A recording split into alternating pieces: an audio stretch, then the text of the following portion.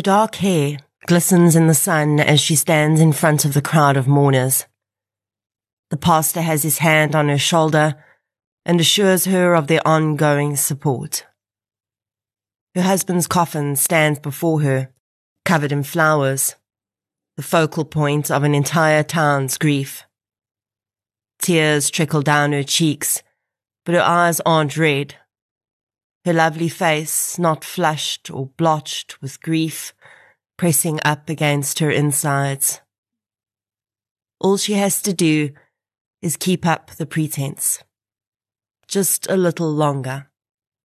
Everything is falling perfectly into place, and soon she'll have everything she's ever wanted. This is True Crime South Africa. I'm Nicole Engelbrecht, and you're listening to episode 123, The Murder of Leon Brits.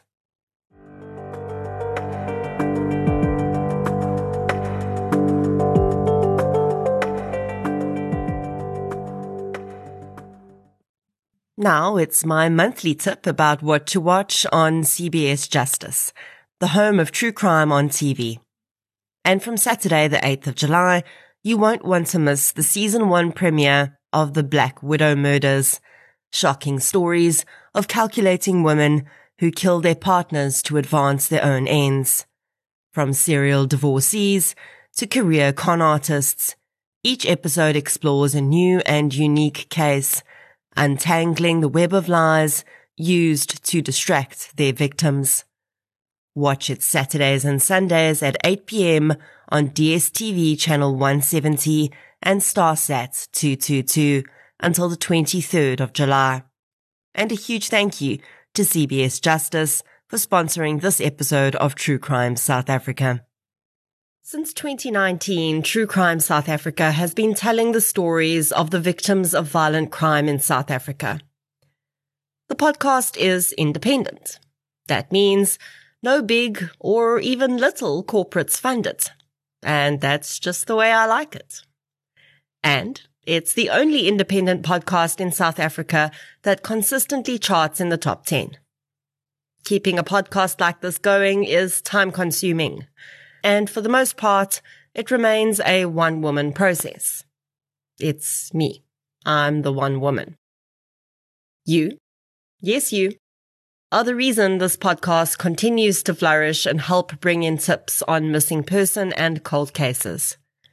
If you'd like to help keep the show running, please consider supporting our sponsors, signing up to Patreon or PayPal, follow the show on the socials, as the kids say, and share it with your fellow partners in crime. You can find our social links and learn more about our sponsors at True Crime South Africa/donate. Shout out to this week's Patreon and PayPal superstars. A huge thank you goes out to Magdalt Devenhagen, Gabby, Belle Amory, and Kim Anderson for your support on Patreon. Thank you so much, everyone. Patreon supporters get one additional exclusive episode a month, a shout-out on the pod, and other exclusive content, including Q&As with me as and when it's available. It's a minimum of $1 a month. I think you should do it. Please. And thank you. Keba. Up front, I will tell you that I've gone back and forth on today's case 100 times in my head. If you've been listening to this podcast for any amount of time, you'll know that I have zero problem viewing female offenders in the same way I do male offenders. Many of the female offenders I talk about on this podcast are on here because they've killed their partners, or rather had them killed.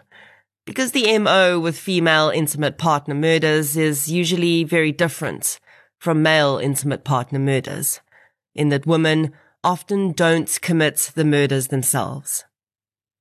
Also, almost without fail in such cases, there are claims of abuse from the female offender, which is very difficult to deal with, because in most cases there's no substantive proof. But that also doesn't mean the abuse didn't occur, because of the very nature of domestic abuse and coercive control. So, today I've decided to just present the case to you and maybe delve a little into the possibilities, but for the most part, just let you decide what you think. Because if I go back and forth on this anymore, you won't have an episode at all. In researching today's case, I used a judgment from the bail appeal on the case from Safley, an episode of Huisgenoot New Bloed in Vlees series, as well as a book about this case by journalist Shanae Kemp called Moord op Pofadder, which is available in Afrikaans for purchase on Amazon. So, let's get into episode 123, The Murder of Leon Brits. The following episode may contain sensitive material, including descriptions of violence, sexual assault, or graphic descriptions of injuries to victims. If you feel you may be triggered by such material, please consider this before accessing our content. To access trauma counseling or services, please see the helpline information on our show notes. Surieta Coetzee was born on the 6th of September 1990. Although her father would accidentally record her birth date as the 6th of October 1990. She was the youngest of 3 siblings, 2 girls and a boy. The Coetzee family dynamic was extremely turbulent, and in 1999 their lives would become even more difficult when Surieta's father passed away after being bitten by a spider and an infection that resulted from this. Surieta was at the man's bedside when he died, and his death would have a deep impact on her in many different ways.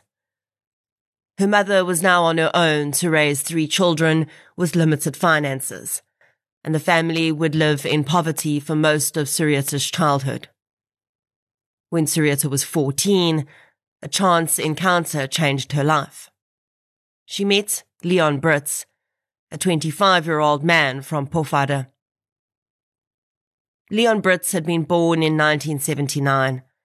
His family were long-time Northern Cape residents, and the young man and his brother Toki lived in Pofadder, where his family owned a hotel. Leon had always been a shining star. He was head boy of his high school, did very well academically, and enjoyed sport too. He was the apple of his mother's eye, and had her perfectionist tendencies, which meant that he took to working in the hotel far easier than his brother did. Toki always knew the family business was not going to be for him, and he would study in a different field, marry, and move away from Pofadder as soon as he matriculated. The Brits family was strong though, and Leon stayed in the town of his birth and helped his parents to run the hotel. He knew he would one day take it over from them. At a social function one day, he laid eyes on Surieta Coetzee. Now, you've likely already picked up on the enormous age difference, and I'm not going to gloss over that, because it is pertinent. Leon was 11 years older than Surieta, and not just that, she was a minor when they met, and according to her, also when they started a sexual relationship, which was not long after. Surieta says that Leon lavished her with gifts and loaned her family money when they were down and out. He took her out to restaurants and other places she'd never even dreamed of. He was showing her a life she hadn't believed could be hers. Leon's family say that he was head over heels in love with Surieta from the day he met her, and soon told his brother that she was the woman he wanted to marry. But there was one enormous problem, though. Surieta was not a woman. She was a child. His family would later say that they'd believed that the couple were not engaged in sexual relations until Surieta had turned 18, but it would later be revealed that this was not the case at all. Surieta's school friends were in awe of the older man their beautiful friend was dating, but one would later say she'd noticed about a year into the relationship that Surieta started wearing very baggy clothes to school, and then She was very upset for quite a while, but wouldn't say why. And she'd never quite been the same happy-go-lucky Sarita after that, the woman said. Sarita's explanation for this was something that Leon's family had said they'd had no idea had happened. She said that after her and Leon had become sexually active with one another, she'd fallen pregnant when she was 15 years old. She says Leon was very angry and sent her into a doctor's office far from Pofada on her own with cash to confirm the pregnancy. She came out with confirmation and additional news that there was not just one fetus, but two. She was carrying twins. Leon would have known very well that if it emerged that he'd impregnated her at the age of 15, he could be charged with statutory rape. So he insisted that she needed to terminate the pregnancy. Sarita had resisted, but soon gave in to his demands, and the termination was performed. She would later claim that Leon had treated her extremely poorly during this time, not allowing her to rest after the procedure and threatening to harm her if she told anyone. Sarita said that the procedure was painful, both emotionally and physically, and she would later be diagnosed with PTSD from this event. Of course, one has to wonder whether Sarita's mother knew about any of this, and we still don't really know whether she did. Many would ask, after all was said and done, why the woman would have allowed her teenage daughter to date a man so much older than her. I guess only the woman herself can answer that question. But the power dynamic was undoubtedly skewed heavily in Leon's favor here, whether he intended it to be so or not. He had far more life experience, and he had money and means, all the things that neither Sarita nor anyone in her family had. Despite the rocky early years of their relationship, Sarita and Leon remained together, and in Sarita's matric year in 2008, she fell pregnant again. She says that Leon had once again insisted she get an abortion, but this time she'd flat out refused. So instead, in 2009, when Sarita turned 19, they married. Leon's brother and friends would later say that he'd been uncertain about whether marrying Sarita was the right thing to do. He'd had very specific ideas about what he wanted for his life, his family and his wife. And it seemed he was unsure about whether the young woman with the rather turbulent past could actually meet those expectations. Leon and Sarita's first child, a daughter, was born shortly after they married, and within 2 years, Sarita was pregnant again, this time with twin boys. By now, Leon seemed to have settled into his role as a father.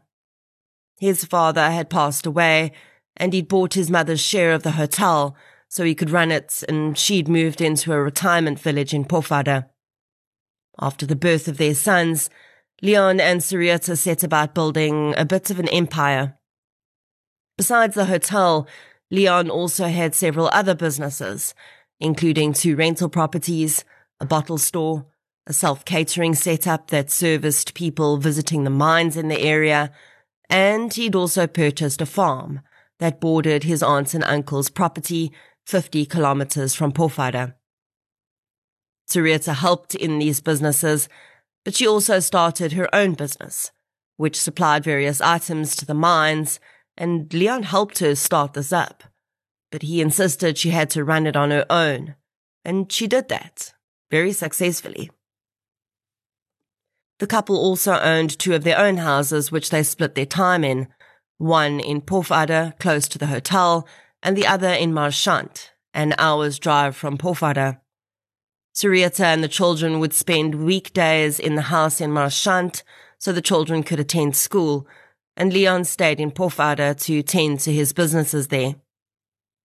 Although this type of arrangement is not uncommon in families living in very rural areas where they have to make a plan to get their children to often far outlying schools, it does seem that the separation started to weigh on the Brits couple, and soon they were living very separate lives. In 2017, Sarita's health took a sharp turn for the worst. She'd been diagnosed with cancer of the womb and had to have a hysterectomy. And then she was diagnosed with rheumatoid arthritis and heart conditions and a wide range of allergies. She was eventually seeing 4 different specialists, all based in Johannesburg, and would need to travel there, often once every 2 months for treatment. She would soon have her health conditions mostly under control, but continued to need regular checkups, and this only meant additional time she was spending away from Leon, and the rift between them seemed to grow ever wider. When the couple were together, though, no one would know anything was wrong. The Brits couple were known as the glam couple of the area. Not only were they undoubtedly very wealthy, but they were also very attractive people. Sarita especially turned heads wherever she went, with her long dark hair and striking green eyes. Employees at the hotel would say that Leon was not always happy with the attention Sarita got, though, and he had very specific ideas about how she should dress and conduct herself, not wanting her to ever wear anything that was too revealing. Leon was a sharp businessman and really good with money. Each of his properties had a safe on it, and he often kept wads of cash, Kruger rands, and diamonds in each. As is the case with anyone in business, he did sometimes get into disputes with either suppliers, business partners, or staff members. And in 2017, he started to tell those closest to him that he'd been receiving death threats. For the most part, Leon didn't really seem to take them very seriously, but the threats would continue. And I have to wonder, knowing what we know now, if the plan that would eventually be put in place 3 years later had actually already started in some form in 2017 already. Sarita would eventually acknowledge that her marriage had been on rocky ground for many years. Besides the physical distance between the couple, she'd suspected that Leon was having an affair.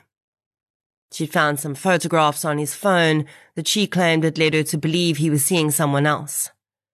Leon had denied this, and eventually the couple seemed to come to a mutual understanding and moved on from the event.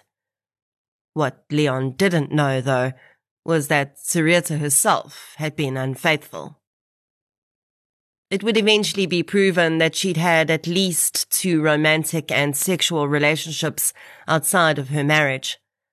The longest-lasting affair, and the one that would eventually form part of this case, started in 2019, when a new supplier started calling on her business, and she met a man who I'll call Mark. Now, there are several individuals involved in this case who, although they are named in the book and in other sources, I've chosen not to name. I do so because, firstly, I can't imagine how difficult it must have been to have been caught up in this absolute nightmare of a situation in the first place, many through no fault of their own, but also to have their names rehashed and brought forward each time the case is discussed. Their identities are not really relevant, so I don't see any harm in using pseudonyms for them. Sarita and Mark's affair soon became pretty serious. She was alone with the children in Marchand throughout the week, so they spoke on the phone at least 4 times a day and texted regularly. Mark had just gotten out of his own rather toxic marriage and lived in Paris, so seeing each other was difficult. But Sarita used her trips to Johannesburg for her medical appointments to see him. Only Sarita didn't go on these trips on her own. Her sister and mother often accompanied her, and they would stay at Mark's house too, so they were clearly aware of the affair. Sarita had made it clear from when she first met Mark that she would only leave Leon when her children had finished school. But that would mean another 8 years. And as the months went by and the affair progressed, Surieta seemed to change her mind about this. On the occasions that she'd spoken about possibly divorcing Leon, she told Mark that she'd raised it with her husband before, but Leon had refused to divorce her. She said that he was adamant that divorce would have one of 2 outcomes for her. Either he would kill her and then kill himself, or he would ensure that she was financially crippled and lost custody of her children. Eventually, in early 2020, Surieta told Mark that she needed him to help her. If Mark thought that she was going to ask him if perhaps she and her children could come and live with him to get away from Leon, he was mistaken. Instead, what Surieta asked was whether he would kill her husband for her. Mark was horrified and told her that she had to be crazy. But Surieta was absolutely serious, and she would prove it by asking Mark twice more, before in 2020, she eventually told him that he didn't need to worry about it. She'd found someone to help her. He was a school friend of her brother's, and according to her, he'd do anything for her. Mark would say that he tried time and again to get Surieta to stop talking about this idea of killing Leon. He was never sure whether she was actually serious, or if it was just her anger talking, but he also never told anyone else what she'd asked him to do. At least, not at first. The man that Surieta was referring to here was Jacques van Vieren. The 36-year-old was going through a rough period in his life. His wife had recently divorced him after she'd said that his drinking and marijuana use had made him impossible to live with. She'd moved his 2 children far away, and he hardly got to see them anymore. Jacques had also been injured at work and ended up losing his permanent position at the mine he'd worked at.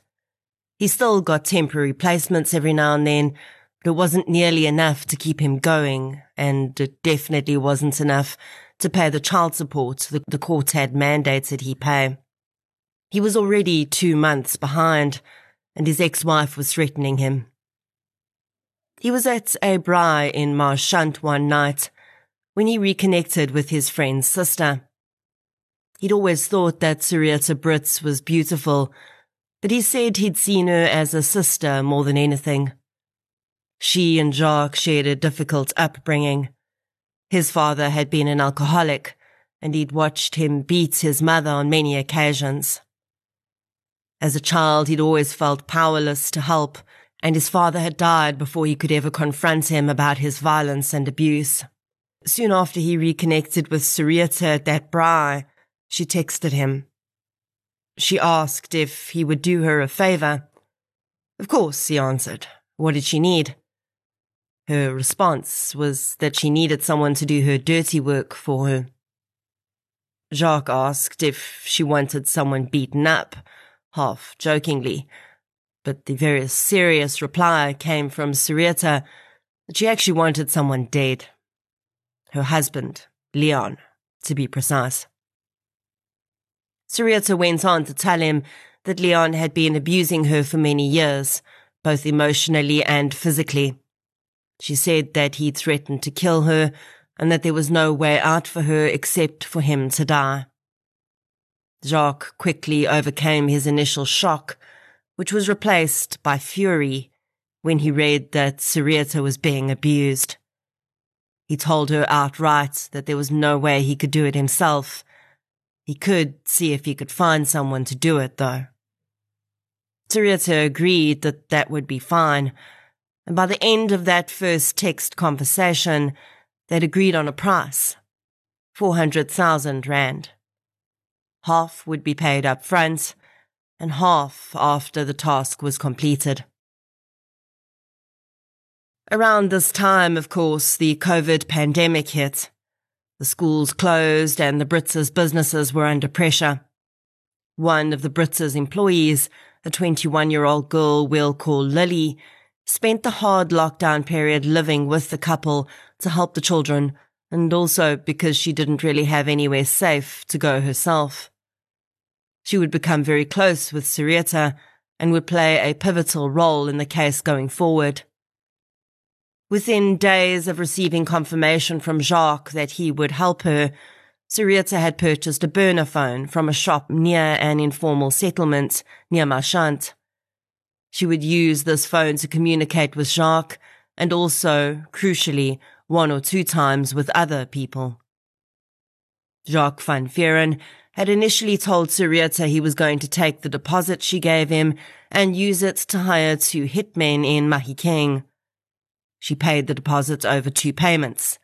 The first was 70,000 rand in cash that she gave to him personally at a prearranged meeting place on the side of the road, and the second payment was sent disguised as a gift hamper through young Lily, who lived close to where Jacques did. Lily had no idea that there was money in the package she'd passed on, but Surieta had sent her some very strange messages, telling her that if anyone asked about the package, she should say it was a gift with chocolates and other spoilments in it.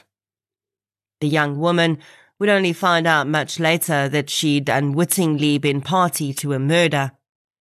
She idolized Surieta, almost as a mother figure, but most certainly as a big sister, and wouldn't question much she'd asked her to do. Although Jacques had claimed that he was going to hire 2 strangers to commit the murder, he decided it would be better to involve someone he knew and trusted so that he could be sure they didn't run away with the money, or worse yet, go to the police. The first person who popped into his head was his old friend, Enrich Williams. Jacques and Enrich had been friends since 2008 when they'd met in college, and they'd worked on the mines together as well. They still socialized regularly, even though Jacques no longer worked at the mines, and he'd spent many nights being regaled by his friends' stories of his abalone trafficking through Africa. Jacques wouldn't call Enrich a criminal as such, but he was the closest thing to it he could think of. He also knew that Enrich was always money-hungry. The man earned a good salary at a full-time job, but also ran 2 side businesses, and was always up for a new deal. It hadn't taken much to convince Enrich, really, especially when he'd heard how much money was on offer. Jacques told his friend that he didn't want to be present when the murder took place, though. He admitted he simply didn't have the stomach for it. But Leon was a large man, and there was no way Enrich could do this on his own either. Enrich would recruit a young man he'd worked with called Amantle Bereki. The man was in his early 20s and had just completed his N2 at college. He planned to study further in engineering and earned his income in the meantime, raising livestock. Amantle was more skeptical than Enrich had been, but he too was soon swayed by the promise of a cut of 400,000 rand. There was also the added benefit that Surieta wanted the murder to look like a home invasion gone wrong, so they could take whatever they wanted from the safe, and the men were assured that there was always cash, guns, and maybe even Krugerrands stored in there. In the days of planning, Surieta proved to have put quite a lot of thought into how she wanted this to go down. She told Jacques the men should use unlicensed weapons and an unlicensed vehicle. They agreed that Jacques should not be present. He wasn't well known in Pofara, but it was too risky if anyone that knew her brother spotted him, as they may have seen him at a social event. Jacques would claim that initially, Surieta had wanted the murder to happen while she and the children were in the house, to detract attention from her involvement. Jacques had been horrified at the idea that Leon should be killed with his children in the house, and told Surieta that if that's how she wanted it to happen, he would give her money back, and he wanted nothing to do with it. She quickly backtracked and agreed that they could find another way.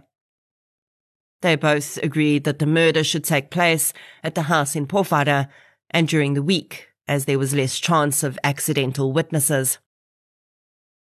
Sarita said that she would arrange for Leon to be alone at the house and sent him video of the house layout, told him which sliding doors were left open at the back of the property, and even indicated which couch the men should hide behind so that they could surprise Leon when he entered. The Brits family had several bull terrier dogs, and they were known to be protective of the family, but Sarita said they had one Achilles heel, and that was food. If the men went with a big pack of sausages, they could easily distract the dogs, and they would be no problem to them at all. Jacques had agreed that as soon as they received the balance of the deposit, they would carry out the job.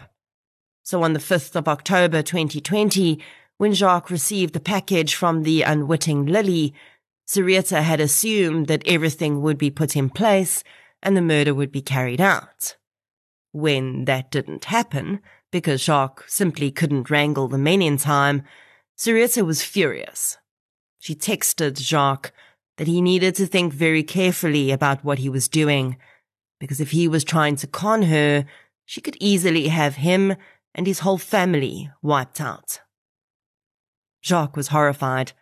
The woman he saw as a sister had suddenly changed from being sweet, kind, and pleading for help into someone who was now threatening his children's lives.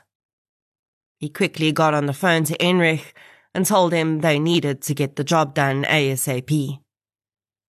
In the hours that followed, the men gathered what weapons they could find, a baseball bat and a knife, and Enrich brought gloves and lighter fluid to burn their clothes and any other evidence after the crime was committed.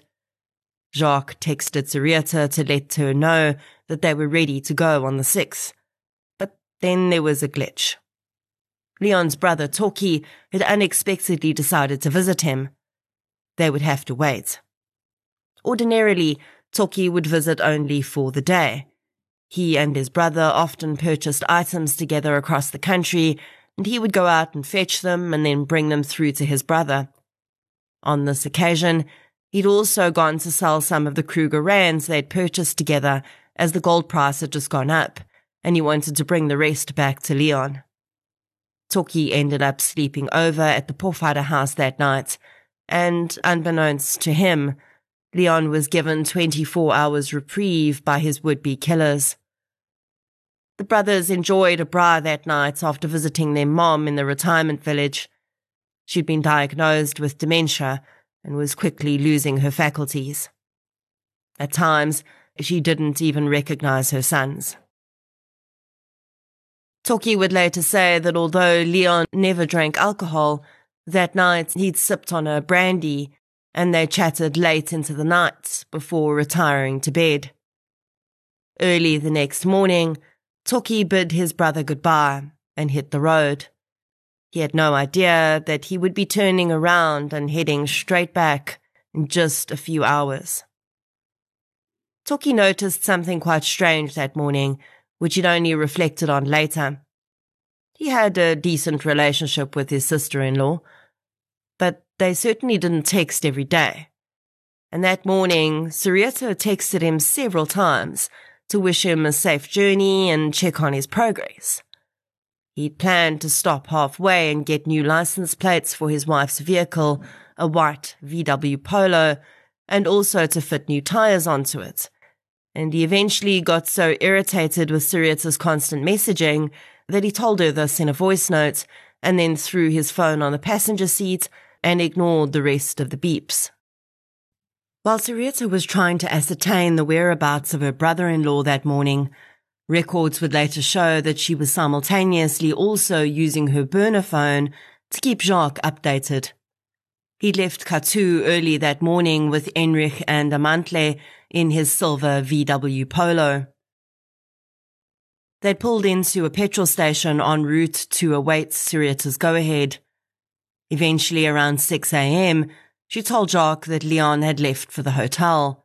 The men could make entry into the house and wait. She would give it some time, and then she'd set her plan into motion.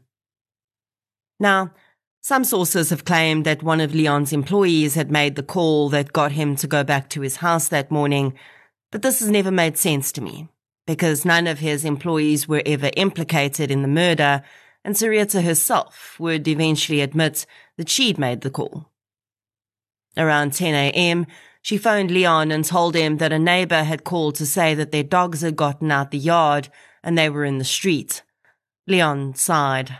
This was a regular adventure for their dogs, but they'd gotten into trouble by biting a passerby the last time they'd done it, so he agreed he'd head back and secure them on the property.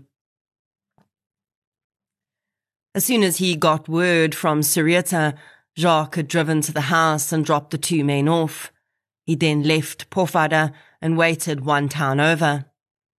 Enrich and Amantle had entered the house just as they'd been instructed to.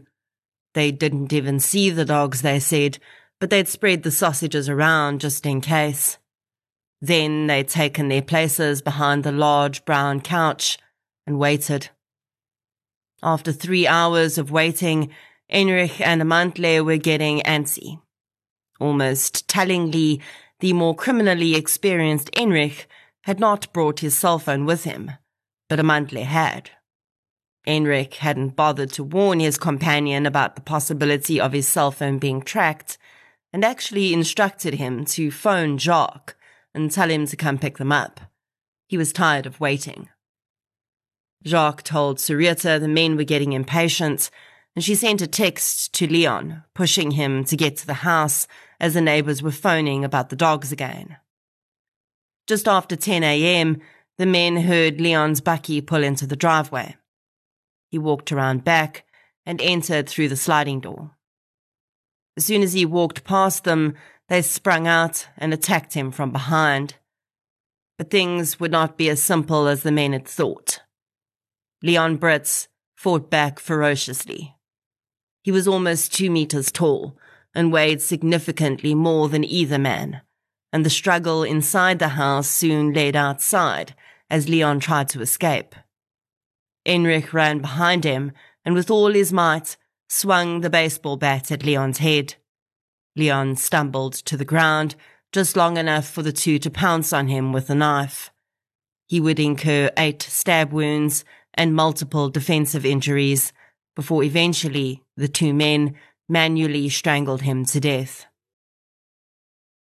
Enrich took his wallet and the safe keys from Leon's pocket and instructed Amantle to put Leon's body in the swimming pool. Amantle found a dog chain laying on the ground, wrapped it around Leon's neck, and dragged him into the swimming pool. The men spent several minutes raiding the safe. They took firearms that they could easily conceal, several Krugerrands, a stack of cash and diamonds. Then they asked Jacques to come and fetch them. A few minutes later, Sarita would get the text she'd been waiting for. 2 words. It's done. With this, Sarita got into her bakkie, which she had loaded with paint that Leon had previously asked her to bring with her to Pofadder. She slowly started the drive to their house. After 11 a.m. that morning, the manager at the hotel, a woman who'd been friends with the Brits family for many years, received a hysterical phone call from Sarita Brits. She said that someone had murdered Leon at the house. From that point, Sarita Brits would make several more phone calls, including one to police and a few to Toki, who initially ignored her calls. She also flagged down a passing neighbor and asked him to phone police, saying she didn't know if someone was still inside the house and her husband had been shot. In the hours that followed, the police arrived, and Leon's brother received the news that his brother had been murdered. He'd been fitting the new tires onto his wife's car when he'd been informed and had turned around and driven straight back.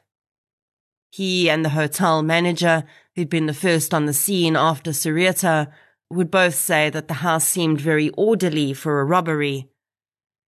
The only place that appeared to be ransacked was the safe. There were valuables laying out in the open everywhere, and nothing else had been taken. The news of Leon's murder spread like wildfire through the small town. People rushed to Sarita's side, bearing sugar water and tranquilizers for the shock. Pofadder had no experience with crimes such as this. It simply did not happen there. But it had. And a man who'd been one of the cornerstones of their community was now dead. Almost immediately, the rumor mill started up, aided by social media, where people posted wild allegations of farm murders, even creating descriptions of perpetrators that didn't exist, and claiming that 5 people had been seen fleeing the scene. Employees at the Brits businesses were soon being implicated, and Pofadder police had to eventually step in and warn residents that unsubstantiated allegations could not only damage the case, but also lead to prosecution of those making the claims. The social media madness then abated slightly, but no one could stop the whispers on street corners and on porches, or the groups of farmers banding together, readying their guns to go and hunt down the perpetrators themselves. As one of the last people known to have seen Leon alive, his brother Toki was quickly called in to provide a statement, and he soon realized that police had done their homework, and he may be considered more than just a witness. Toki Brits had just experienced one of the greatest tragedies of his life, but it was about to be made far worse. In the weeks and months after his brother's murder, he would at various points be told that he was the prime suspect in the case. Police claimed that they'd received information that he and Leon had argued about money and their inheritance. They'd been told that on previous visits to the Brits' home, items had disappeared, and it was believed that Toki had stolen them. The man was horrified, and the suspicion didn't stop with the police. Even members of the community started to believe he might have had something to do with it. A man called Rian, who'd installed almost all of the CCTV cameras around town, had immediately set to work looking at footage from cameras he knew were around the area to see if he could spot the suspects. When Toki heard this was happening, he'd gone in to view the CCTV footage with the others. Rian had almost physically pushed him out of the room. At the time, Toki took support from Sarita as he complained about how the police were treating him. She sympathized and often even said she would step in and get him a lawyer to help him. He would only discover later that it had been Sarita all along that had been feeding the police allegations about him to draw their attention his way. Rian, the CCTV man, would become a real unsung hero in this case. The man spent hours tracking each piece of CCTV footage in Pofadder, painstakingly watching and noting timestamps, car descriptions, anything suspicious. And his hard work soon paid off.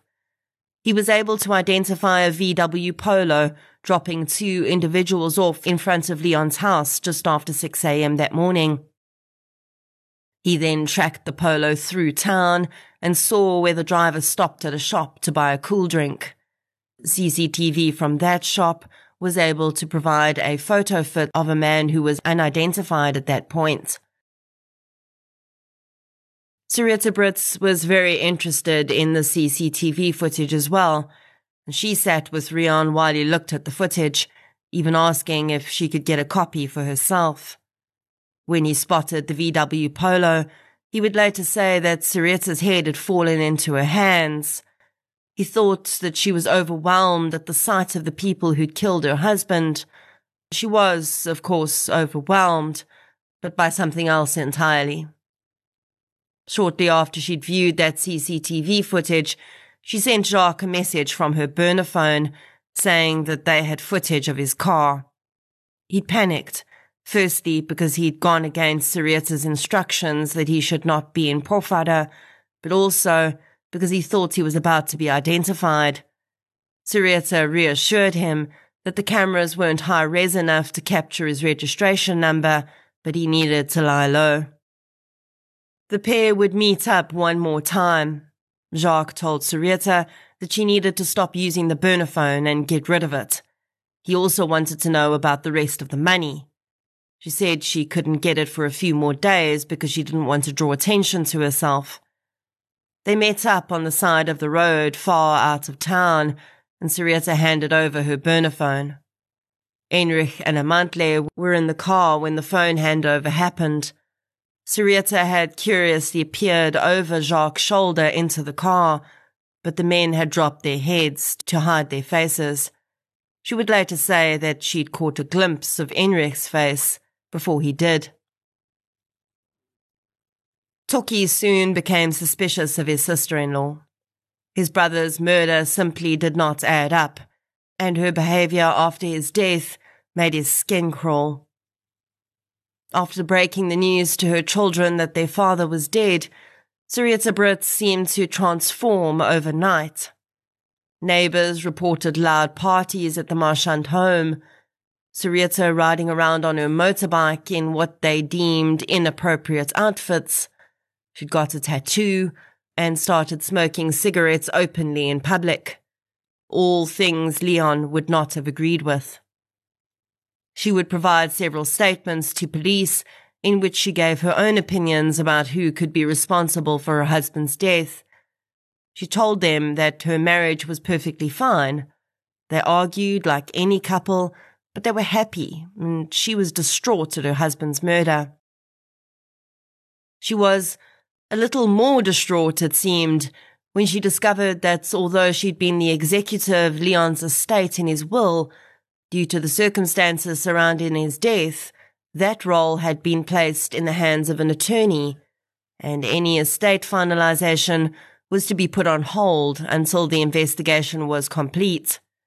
Sarita suddenly found herself running all of the businesses on her own, and complained to anyone who'd listen how run off her feet she was. And then, she says, the threats began. The details around the threats Sarita was receiving were quite interesting, but how she twisted them was too. She had started to receive threatening text messages, and they were indeed from the people who'd killed her husband, but the nature of the threats was different from what she'd told people, including police. She'd said that she believed the people who'd killed her husband were coming for her next, and essentially they were threatening exactly that, but it was because she hadn't yet paid them the other half of their money. Of course, she left that part out.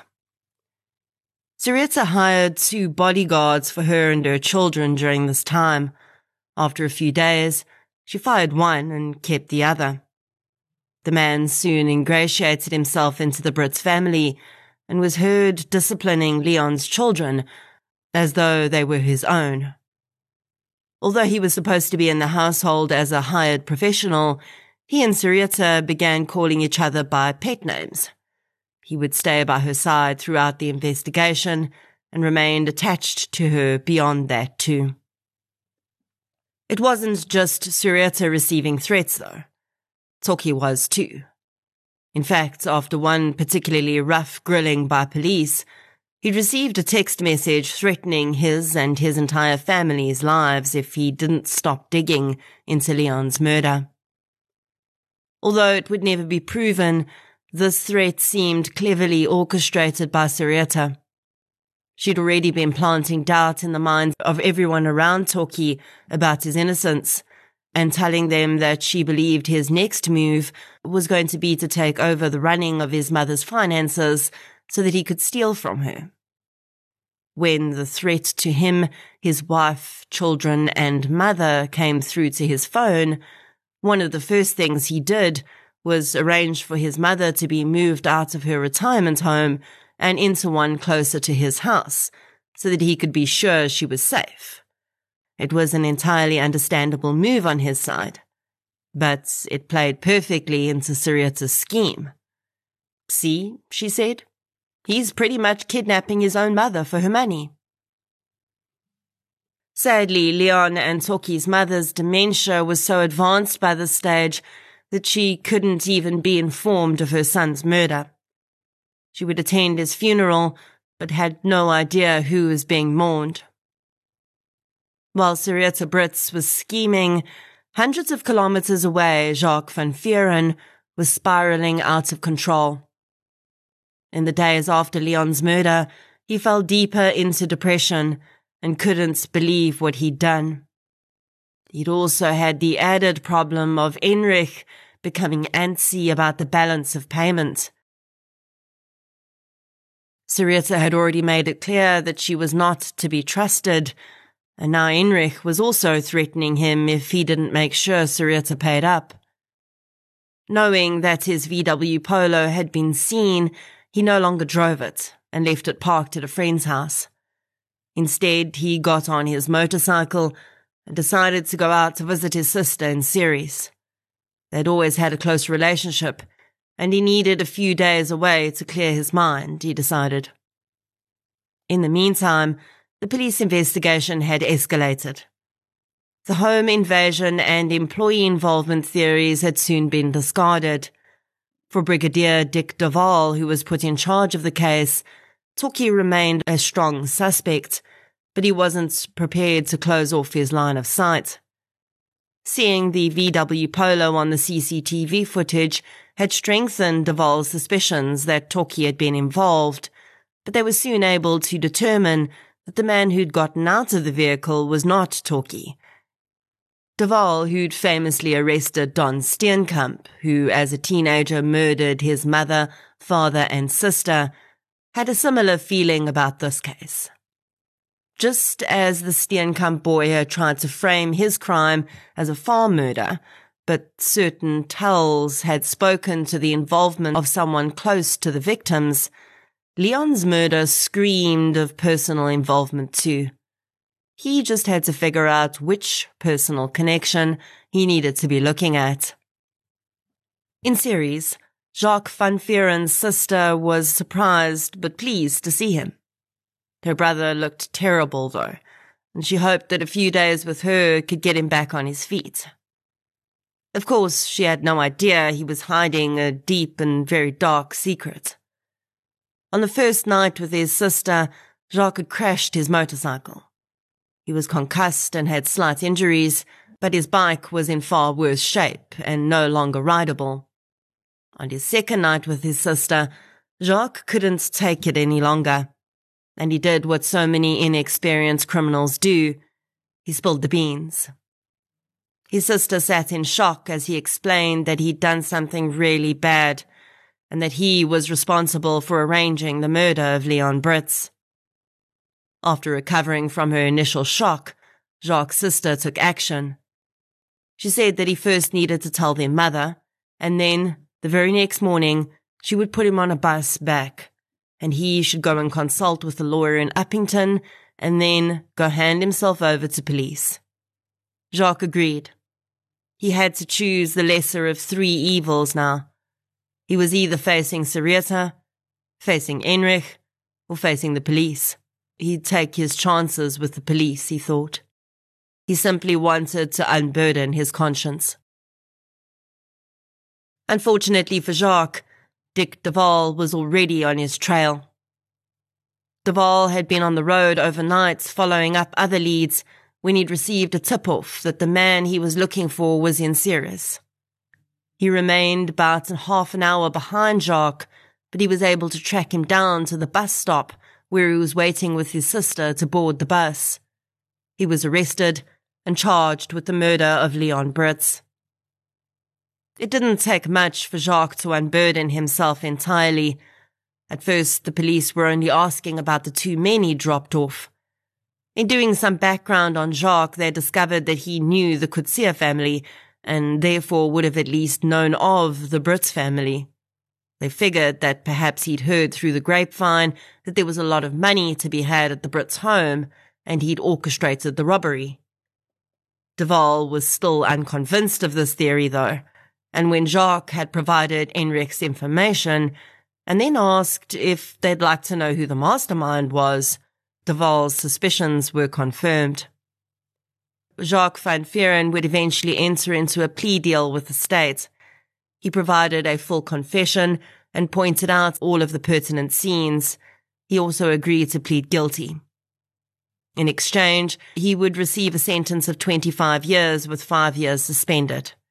This meant that he would have the opportunity for parole far earlier than if he'd received a life sentence, and he would have a determinate sentence, rather than being under the auspices of the Department of Correctional Services for the rest of his natural life.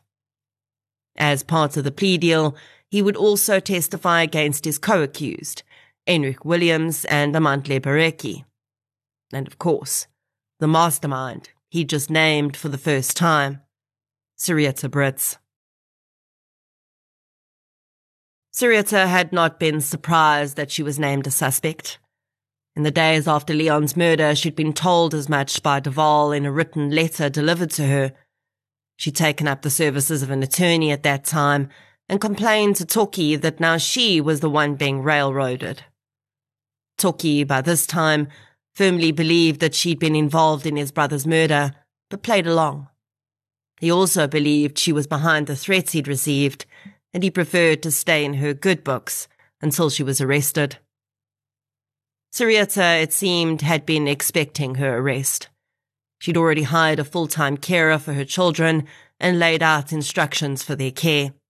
She'd placed her business on hold, a move she would later claim was done out of desperation, but may well have been more tactical than anything. The business and its assets were all in her name. If it appeared to be in trouble, she may have thought she could use that in a possible bail application, and she would indeed do that. She focused all of her energy on the hotel and Leon's businesses at that point, but even that may have had a very tactical reason behind it. It would emerge that in the months before his death, Leon Brits was getting ready to sell the hotel. In fact, he was desperate to sell it. He told staff that the nature of the business was not conducive to being the type of father and husband he wanted to be, and he wanted to move the family to the farm he'd purchased outside of Pofara and slow his lifestyle down. It seemed that this was Leon's last attempt at saving his marriage, and despite being a shrewd businessman, he was desperate enough to do so that he'd slashed the price tag on the hotel by 50% just before he died. The prospective buyer had been shocked and keen to finalize the deal. And then Leon was killed, and nothing could move out of his estate until his death had been investigated. Syrieta's sudden focus on the hotel could likely have been her way of ensuring she kept the hotel as a viable sale option, to ensure she could still dispose of it easily when the investigation was concluded. She likely had absolutely no interest in the hotel or its success, but she did have an interest in being able to liquidate that asset as soon as she could. Enric Williams was arrested in a sting operation on his home the day after Jacques was taken into custody. He denied any involvement in the murder, saying that Jacques had asked him to participate, but he turned him down. He claimed it had been Jacques and Amantle who'd killed Leon. He did provide police with Amantle's address, but the young man had fled to Mahikeng in the interim, and it would take another few weeks before he was arrested. Syrieta Brits had perhaps thought that Jacques would protect her, and since she'd never actually met Enric and Amantle, perhaps she even thought that they wouldn't be able to pin the mastermind role on her. But on the 19th of March 2021, all of those bubbles would burst, when 5 police cars arrived at her home in Marchant, and Dick Duval placed her under arrest for the murder of her husband. Leon Brits' family was horrified. They'd all but convinced themselves, in large part thanks to Syrieta's lies, that Toki was responsible. And now they were suddenly faced with a brand new villain to contend with. The wolf in sheep's clothing who'd remained among them, cried at her husband's funeral, comforted her grieving children, and posted beautiful dedications to her lost love on social media. Initially, Syrieta denied any involvement, but the evidence was clearly stacking up against her. With Jacques' testimony, Police could use cell phone records to link Surieta to Jacques and Jacques to Enrich and Amantle. When Surieta was arrested, young Lily had also come forward to admit to police that after Leon's death, Surieta had told her that if anyone asked about the package she'd sent for Jacques, she should say it was for her, and she should also say that there were no problems at all in the Brits' marriage. Others also came forward, including Surieta's boyfriend, Mark, and provided statements about how Surieta had tried to influence their testimony about certain events. With her claiming innocence, Leon's family, who really didn't want to believe she could be guilty, continued to stand by her. His aunt and uncle simply couldn't fathom that the young woman they'd watched grow up and blossom with their nephew could possibly have murdered him. Sadly, Dick Duvall would never see the case he'd worked so hard on come to trial. In April 2021, he contracted COVID-19 and was admitted to hospital, and the following month, he lost his battle against the virus. His colleagues, though, were ready to ensure that justice would be done. Bail applications were heard for everyone except Jacques, who decided not to apply, and Surieta was denied bail, while Enrich and Amantle were granted it. Surieta attempted to appeal the bail decision, but this too was turned down. She tried to claim that her businesses would suffer, her children would be left without care, and that her own health was so bad that, in her own words, she could die any day. But the state was able to prove that this was not true, and the judge said that she'd clearly tried to mislead the court. Soon, Surieta seemed to recognize that she was in a very difficult position. She'd hired a private investigator before she was arrested, ostensibly to identify her husband's killers, but actually, it seemed she just wanted someone to tell her what the police might know. She'd hired a man named Bushy Engelbrecht, who spent many years with the SAPS, and the seasoned detective soon figured out that something was awry with Surieta. After losing her bail application, Surieta had decided to appoint new counsel for her trial. She wanted Barry Roux, famed defense attorney of Oscar Pistorius. Bushy put them in contact with one another, but gave her a warning. Barry did not represent liars. If she wanted his services, she would need to play open cards with him. And finally, Surieta Brits did just that. Or at least as open as her cards appeared to have ever been. At her next court appearance, those present were shocked when her attorney told the judge that his client had entered into a plea agreement with the state and she was going to plead guilty. Every person who'd been holding on to the hope that Surieta was not involved in Leon's murder had their hopes dashed in that moment. Through tears, Surieta Brits would plead guilty to murder and robbery with aggravated circumstances. In exchange, she would receive 25 years for the murder and 10 years for robbery, to be served concurrently. She, too, would have the same opportunity as Jacques at a far earlier possibility of parole than if she'd received a life sentence.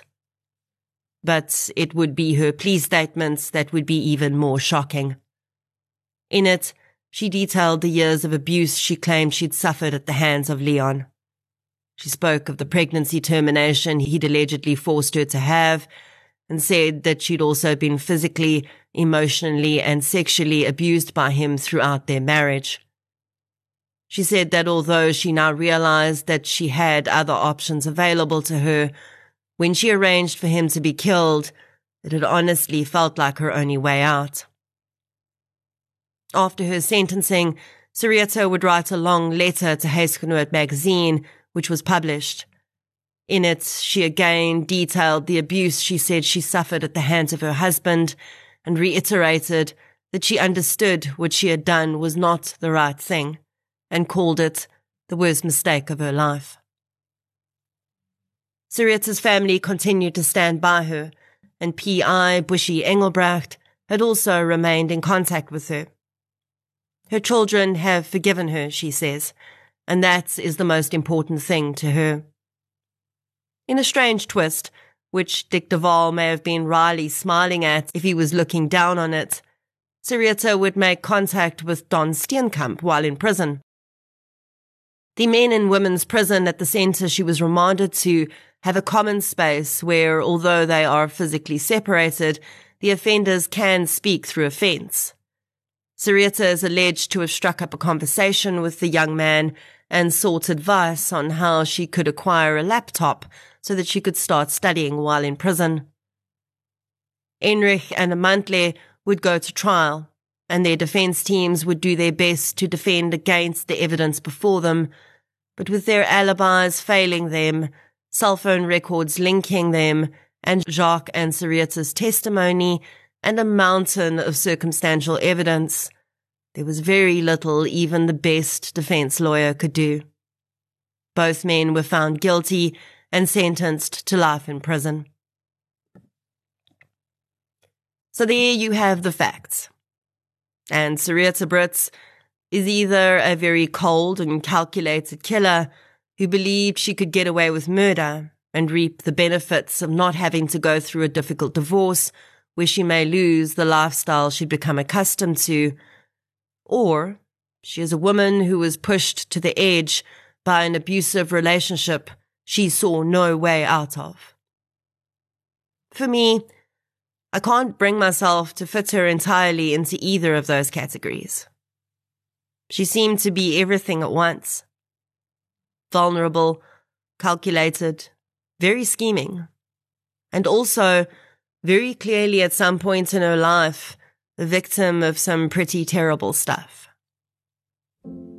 So how much of that made her what she was, and how much had guided her hand? Or was she just calculating all along? Who knows? And maybe it doesn't matter. It certainly doesn't matter to Leon Brits' family. They still find it hard to believe that Leon did any of what Sarita claimed. Maybe they're right. And maybe they're wrong.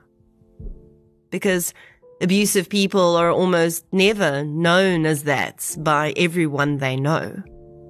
In fact, almost always, we hear, "I couldn't believe he'd done that," or "I can't believe he was capable of that." That's what they said about Sarita too. And maybe that's where we find ourselves. In that mix of life, where half of us is made up of our experience, and the other half is made up of all the indefinable stuff. The things people never know about us, our secrets, and our darkest desires. And somewhere in that messed up mix of humanity, a man lost his life. 3 children will grow up without a father. A family has lost their loved one. And a woman ponders each day on the biggest mistake of her life, and precisely which one that may have been. Leon Brits, rest gently.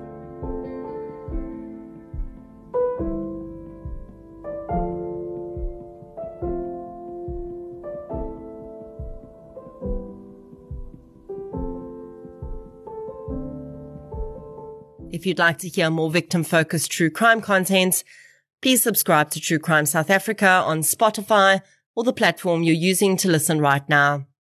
If you're looking for something still related to real-life stories, but often with a more positive slant, you can check out my new podcast series, I Lived Through This. You can follow both podcasts on social media. We're on Facebook, Twitter, and Instagram. I'll be back next week with another episode. Until then, thank you for your support, and I'll chat to you soon.